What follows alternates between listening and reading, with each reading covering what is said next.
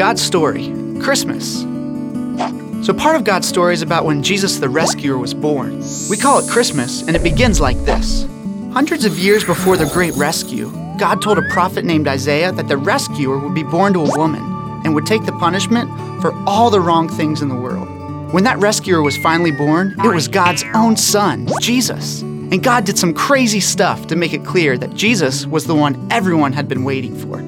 First off, an angel named Gabriel appeared to Mary to tell her she was going to be Jesus' mom. Angels don't usually tell moms when they're going to have babies. Then, when Mary was pregnant with Jesus, she visited her cousin Elizabeth, who was pregnant with a baby who would grow up to be John the Baptist. As soon as Mary said hello, Elizabeth felt baby John jump for joy in her belly.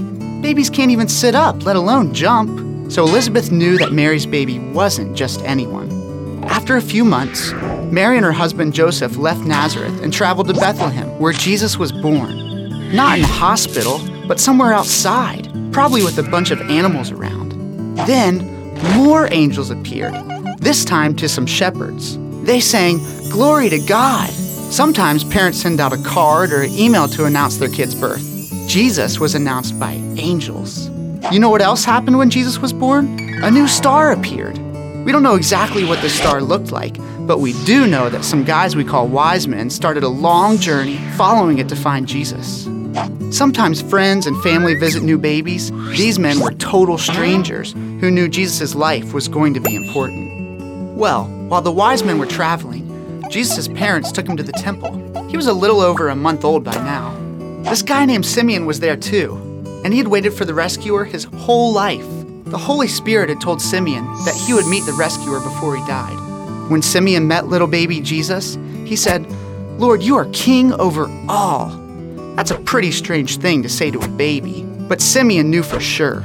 This was the rescuer he had been waiting for. Meanwhile, the wise men were still traveling. They'd stopped to see if the ruler, Herod, knew where Jesus was. But it turned out Herod didn't want to see Jesus. He wanted to kill him.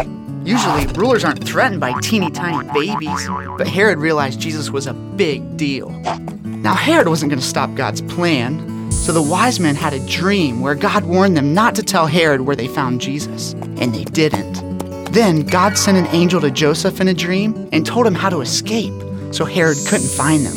And Joseph moved his family in the middle of the night, right when God told him to. Later on, God sent Joseph 2 more dreams. One to tell him Herod had died, another to tell him to take his family to Nazareth. So Joseph did, and that's where Jesus grew up. The rescuer had finally come, and angels, jumping babies, new stars, old men, total strangers, jealous rulers, and dreams were just a few ways God showed us that Jesus was the rescuer. And that's the story of Christmas. So in case you missed it, here's the quick version. An angel appeared. Baby jumped. Angels sang to shepherds. A new star appeared. Wise men followed it. Herod wanted to kill Jesus. God kept him safe. Joseph had a dream. He moved. He had 2 more dreams.